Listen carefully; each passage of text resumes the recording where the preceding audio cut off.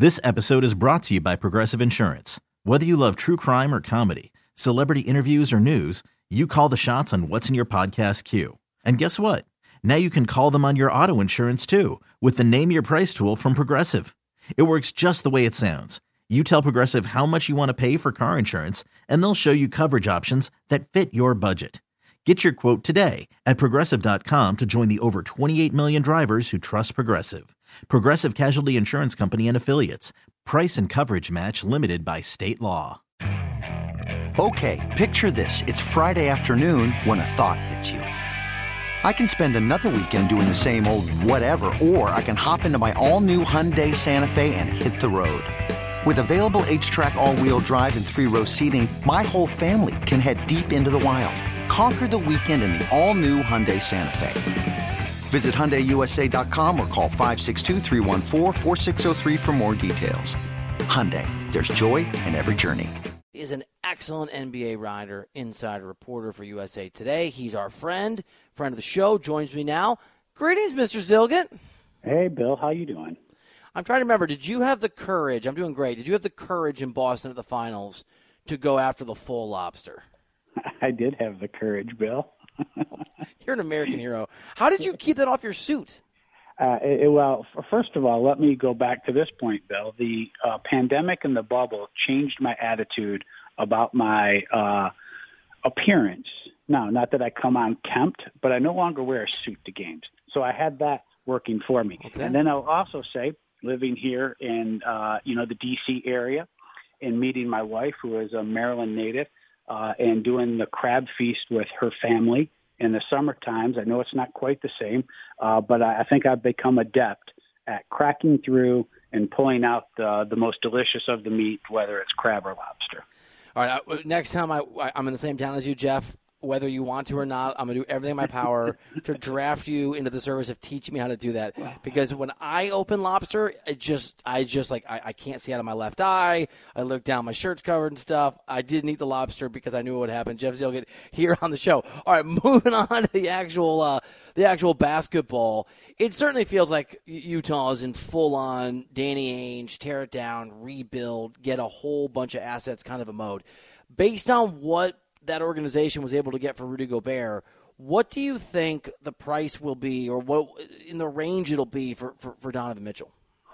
Well, Bill, I've been saying this for a couple weeks now, or whenever time is skewed here during free agency in the summertime. Ever since the Gobert trade, Minnesota and Tim Connelly really skewed the market, I think, for what's a feasible trade. And it's one reason, Bill, I think it's held up. I may have said this to you recently. It's one reason that Sean Marks of the Brooklyn Nets very well can't go to his ownership, Joe Tsai, and say, I'm getting less for Kevin Durant than what Utah got for Rudy Gobert.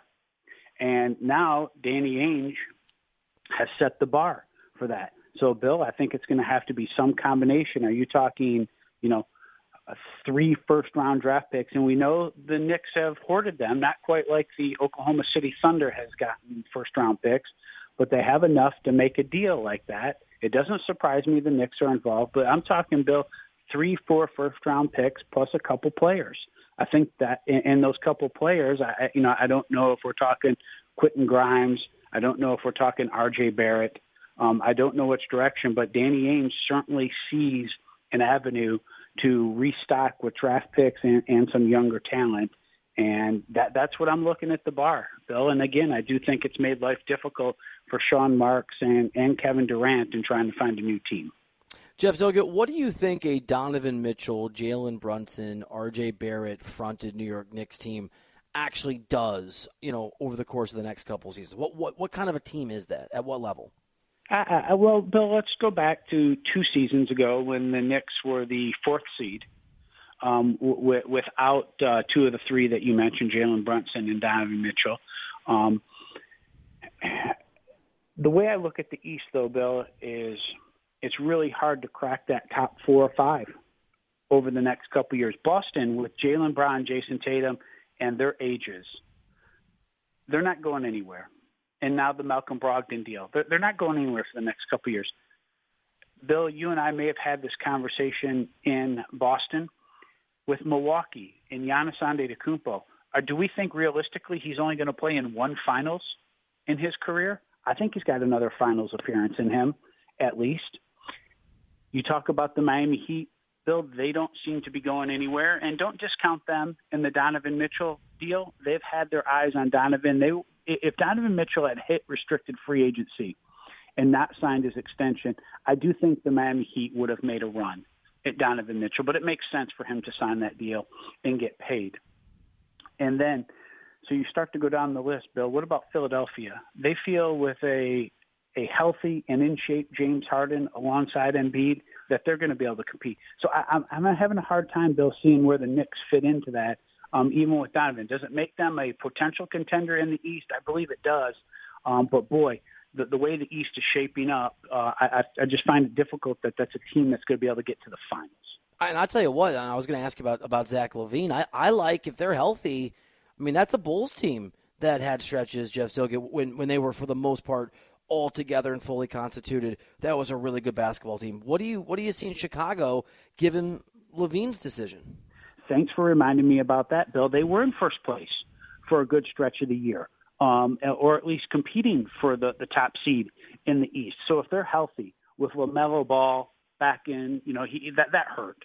And then you have DeRozan, you have Vucevic, and if you haven't heard me say this before, Bill, I think Billy Donovan is probably, if not underappreciated, underrated, one of the better coaches. We sort of criticize Billy Donovan for having, Kevin Durant, Russell Westbrook, and I know he didn't have those guys for long, but then when he didn't have those guys, you saw what he could do with the Oklahoma City team. That he won more games than Sam Presti, the GM there, probably wanted him to win in everything. And so I think, given that healthy lineup, they're going to be in the mix as well, Bill. And again, we still don't know what's going to happen with Brooklyn. I mean, you and I sit here today. Is there the idea that Kyrie Irving, Kevin Durant, and Ben Simmons are on that roster at the start of training camp? That seems like a real possibility for some of the reasons I was explaining earlier. That's just difficult for them to work out a trade that ownership thinks is acceptable and Sean Marks thinks is acceptable. And so Brooklyn, with that, even though they have those issues of not necessarily guys wanting to be there, they still have a quality team. And so I don't rule them out of that mix as well. So I do really like the way the East is shaping up, especially those top six teams. And I do appreciate teams that are going for it. So that's the one thing I'm going to give the Knicks credit for, if they go out and get Donovan Mitchell. And the Bulls did that when they went and got LaMelo, when they went and got DeRozan, and they traded for Vucevic. I'm a much bigger fan of this era. Instead of waiting for LeBron is no longer capable of getting to the finals every year, which happened in the East, I like these teams going for it, Bill. And the teams that do that, get kudos in my book. They're not sitting around waiting for draft picks to come around and to rebuild. They want to do it now, and I do appreciate that. And Jeff, I will co-sign and celebrate your perspective, and also say I like the moves that the Hawks have made. I mean, I think Atlanta, I love that addition of Murray is interesting. I thought, Cleveland was really good for a stretch last year, and they're young, and Ricky Rubio being injured was a significant change for them in terms of how they played. I mean, as I listen to you talk, and I think about a few other teams, man, the East is going to be brutal this year and fun. It is. And look, I look at that Central Division, and I know we don't care about divisions, but Detroit was close to a 500 team the second half of the year. Cleveland, when they have that weird roster they're throwing out there with essentially 3 7-footers, you have Darius Garland. I know they're still working on a Colin Sexton deal. You're going to bring Rubio and Love off the bench. I mean, that's a really fun team. They're really good defensively too, Bill. I mean, so they get a little better offensively. They're going to be in the mix. Detroit, I think, is going to be better. I don't know if they're a playoff team, but they're improving. And so, I love the way some of these teams are doing it, Bill. And so I don't think it's going to be easy for any team. And now, I just don't want people to think just because the Knicks get Donovan Mitchell that all of a sudden this makes them some contender, right up there with the Boston Celtics. And, Bill, I do, like you mentioned it, I think the Gallinari deal was sneaky good for Brad Stevens in that group. And yep. So, again, Bill, I'll put a point on it. the Celtics, even though Danny Ainge left, the Celtics have managed to keep it rolling. It's a well-run organization from ownership on down, and their goal is to win a championship. And I thought they had a really nice offseason as well. So I'm going to admit something to you, Jeff Zilgin. I haven't admitted to anyone, including the audience listening. I'm just going to tell you this because I feel kind of weird about it, and you tell me if you agree. I find myself edging toward full-on belief and endorsement in James Harden this upcoming year, and therefore Philadelphia. And I don't like that feeling in my side of myself that I believe in Harden, but I kind of do. Well, look, Bill, it's funny you mentioned that. I don't want to get into the whole idea of body shaming, but we do know that players need to be in shape, right? Let's just start with that. I thought when James Harden was partying out there at the Hamptons with his good friend who used to own a portion of the 76ers, the owner of Fanatics, Michael Rubin, I thought James Harden looked really, really good. We have not seen him in a couple months. So, Bill, when I saw a picture of him, I was starting to put some stock into that idea. I said it earlier, if he comes back healthy and in shape, and there'll be people, Bill, I don't know how much I've mentioned this, there'll be people who tell you that, James Harden didn't feel he was healthy in Brooklyn and wasn't 100% when he got to Philadelphia, and that did have some impact. Maybe some of that's on him as well. But I think if he comes in healthy and in shape, you're going to see a lot different James Harden than we saw with him in Philadelphia when he was traded and through the playoffs. Jeff Zilgin from USA Today. You are a gentleman and a scholar. I'll just agree to disagree on this, and I think you're probably right because you're the gentleman and scholar. I don't think it's body shaming to talk about athletes' weight, just like I don't think it's height shaming to talk about a guy that isn't tall enough to play a certain sport. Now, to be fair, I take that to the extreme with occasional donut jokes here on the show, which maybe that is body. But I think that's a reasonable thing to talk about when you're talking about professional athletes. Bill, how about the time you were around the Miami Heat, and they have a pretty strenuous preseason workout test that you have to pass. Right. And there are guys who don't pass it on the first attempt, Bill, and then they're not allowed to practice with the team.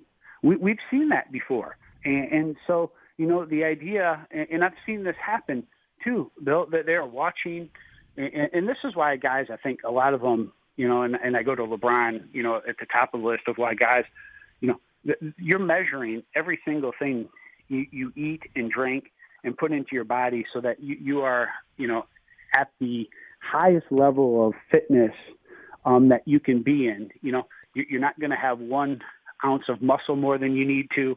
And I think the Heat do that really, really well. And you see guys getting weighed after practice in certain teams.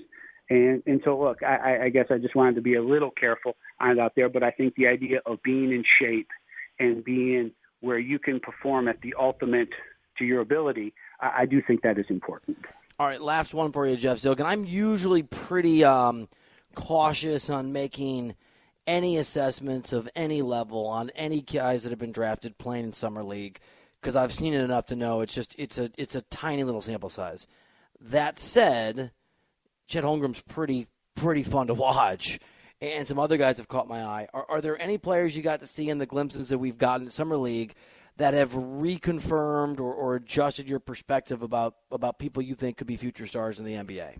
Well, Bill, number one, your initial point on this is that, you're not only small sample size, you're playing against guys who are either have never played in the NBA or are struggling, well, not struggling, but, just early in their careers or, struggling to catch on in the NBA. So there's lots that, you need to take with that in perspective. Paolo Banchero, I think is going to be really good in the league, Bill. I thought he was the most NBA-ready player in terms of his skill set, both ends of the court, what Duke asked him to do, and what, he'll be able to do in the NBA. You mentioned Holmgren. I thought he was very much a system player at Gonzaga. And, there were other players on that team who needed to eat as well. And that will be the case with him in the Thunder as well. But I think the Thunder will really unveil a skill set that he wasn't quite able to always show at Gonzaga. I thought Keegan Murray. I know there was a lot of controversy about picking a guy who was that age. Though I don't have a problem anymore really with picking guys who are 4-year players or 3-year players. you're going to get them from their rookie year and through their second contract through the prime of their career. And by and large, you're probably also going to get a fairly mature player as well, you know, who had to get through 4 years of school, who knew what it took to, you know, balance all that. And so I don't mind that pick at all, Bill, and I think he's going to be really good for them as well. Congratulations, Iowa. There's a little love in my home state. Jeff Zillgitt, I love talking basketball with you, my friend. Thank you. That's perfect, Bill. Yeah, and I'm serious, dude. Like crab, lobster. A, my wife's allergic to shellfish, so I can only eat it when I'm away from her. And B, I don't know how to do it. I went to a lobster wedding once, and it was embarrassing. It was a lot harder than giving speeches. So I'm gonna lean into that next time we're in the same city. Bill, I had to give someone the side eye in Boston when they cracked into that lobster, though, and a piece of something came flying out and landed on my pants. I saw that. Did that person's name with Ram Kamek? It was not that. It was not him. That was it. Wait, did it rhyme with Loward Leck? You know what? It was Bill, I can't even name the person. It was a Boston Celtics employee. Oh, I did miss it. Having a quick bite to eat, and she was embarrassed and felt bad, Bill. So my side eye quickly went to it's okay. This will come out in the wash. The old Zillgitt side out of sympathy move. I've seen it before. Jeff Zillgitt, you're a good man, buddy. Thanks for being on. Later, Bill. This episode is brought to you by Progressive Insurance. Whether you love true crime or comedy, celebrity interviews or news, you call the shots on what's in your podcast queue. And guess what? Now you can call them on your auto insurance too with the Name Your Price tool from Progressive.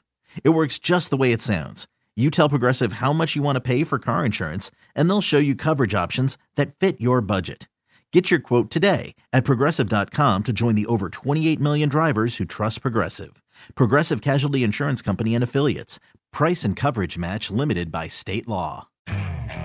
Okay, picture this. It's Friday afternoon when a thought hits you. I can spend another weekend doing the same old whatever, or I can hop into my all-new Hyundai Santa Fe and hit the road. With available H-Track all-wheel drive and 3-row seating, my whole family can head deep into the wild. Conquer the weekend in the all-new Hyundai Santa Fe. Visit HyundaiUSA.com or call 562-314-4603 for more details. Hyundai, there's joy in every journey. Hey everyone, Boomer Esiason here. The NFL Draft is behind us and your favorite team is now gearing up for week number 1. The free Odyssey app puts you right in the middle of the pro football conversation with the biggest sports radio stations from across the country. The local voices who know your team the best, giving you their unfiltered takes on the current state of your squad. It's always football season right here on the free Odyssey app.